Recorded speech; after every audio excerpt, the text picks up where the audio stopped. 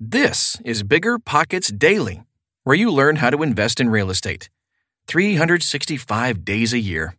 I'm your host, Tyler. The following article comes from the blog at biggerpockets.com, but you can't read the blog when you're commuting to work or getting your Airbnb ready for your next guest. Okay, almost time for the show. We'll get right into it after this quick break.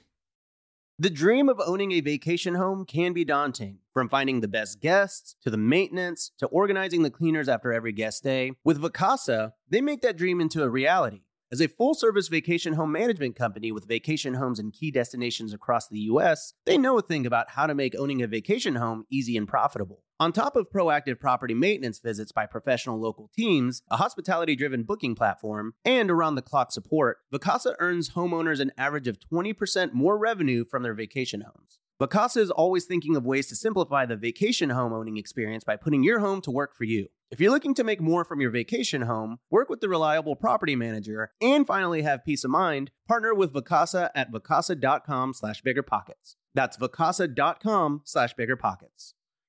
This show is sponsored by Airbnb. Did you know that a long time ago, before I ever started my real estate business, I turned one of my first primary residences into an Airbnb? And that's the extra income that I needed from Airbnb that gave me the confidence to go out and work for myself and eventually quit my 9-to-5 job. And now I have dozens of Airbnbs all over the country. I've even partnered up with the old David Green on a recent property in Scottsdale to take our portfolio to the next level. And of course, we host it on Airbnb. But you don't need to be a full-time real estate investor to start on Airbnb. As a matter of fact, I was self-managing 10 properties while working my 9-to-5 job, so I know anybody can do it. Think about it this way. You're looking for extra income and going on a vacation. Wouldn't it be great to rent out your space and let your property pay for itself while you're gone? I did this one time. I pitched my wife and my roommate, because we were house hacking, on the idea of renting out our home, and it paid for all of our expenses on a trip to Mexico City. So go and give it a try. It might just change your life, just like it did mine. And I really do mean that. Your home might be worth more than you think. Find out how much at airbnb.com/host. This episode is brought to you by Shopify. Whether you're selling a little or a lot, Shopify helps you do your thing, however you cha-ching. From the launch your online shop stage, all the way to the we just hit 1 million orders stage. No matter what stage you're in, Shopify's there to help you grow. Sign up for a $1 per month trial period at shopify.com/special offer, all lowercase. That's shopify.com/special offer. Rent prices are on the move. Just not where you might want them to go. By Andrew Sirios. Outside of the roller coaster ride the FTX and Terra coins took, I have rarely seen anything quite like the trajectory nationwide rents have taken over the previous year. Of course, this is only showing the year-over-year change and not the rents themselves. Rents are still up year-over-year, despite the dramatic about-face that occurred around last March or so. That being said, we've reached an inflection point where rents have started to decline month over month in nominal terms as well. As Realtor.com notes, in November 2022, the U.S. rental market experienced single-digit growth for the fourth month in a row after 10 months of slowing from January's peak, 17.4% growth. The median rent growth across the 50 metros slowed to 3.4% year-over-year for 0 to 2-bedroom properties, the lowest growth rate in 19 months. The median asking rent was $1,712, down by $22 from last month and $69 from the peak, but it's still $308, 21.9% higher than the same time in 2019, pre-pandemic. And if we were accounting for inflation, the decline is even sharper. Furthermore, the builder's strike, as I call it, could also put off home shopping plans and further increase rental demand. The supply side also bodes poorly, or bodes well, depending on your perspective, for future rent prices. On the supply side, the number of for-rent properties may gradually increase as home building activity continues to pivot to multifamily properties. This extra supply in multifamily homes could shift market balance, raising the still low rental vacancy rate and helping temper recent rent growth driven by the excess demand. To drive home just how dramatic this shift has been, Compare the fastest metro-level rent growth in the top 10 cities over the past 6 months, 12 months, and since the beginning of the pandemic, according to data from Apartment List. It goes from 37% growth since March of 2020 in a city like Tampa to 7% in the last 12 months, Indianapolis, to 1% in the last 6 months, also Indianapolis. It's crazy. So when the fastest growing metro area is at 1%, that should tell you everything you need to know. For what it's worth, the worst performing market over the past 6 months was Providence, Rhode Island, at minus 6%. Since March of 2020, the worst has been San Francisco, our old friend, at minus 5%, but that is mostly due to local factors. In fact, San Francisco is one of only 2 markets with negative rent growth since March 2020, and one of only 5 with less than 10% positive rent growth. So why is this happening? One part of this is just, seasonality. Prices and rents both tend to dip a bit in the winter. But this is a much larger dip than normal seasonality would predict. There's much more to the story than just that. Before the Fed started jacking up the interest rates, real estate prices were skyrocketing due to a variety of factors, most notably historically low interest rates and the large countrywide housing shortage that came from a decade of insufficient housing construction. That shortfall in supply was then further exacerbated by COVID and lockdown-induced delays.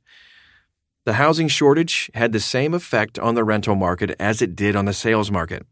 However, when rates went up, the seller's strike began, and new listings fell dramatically.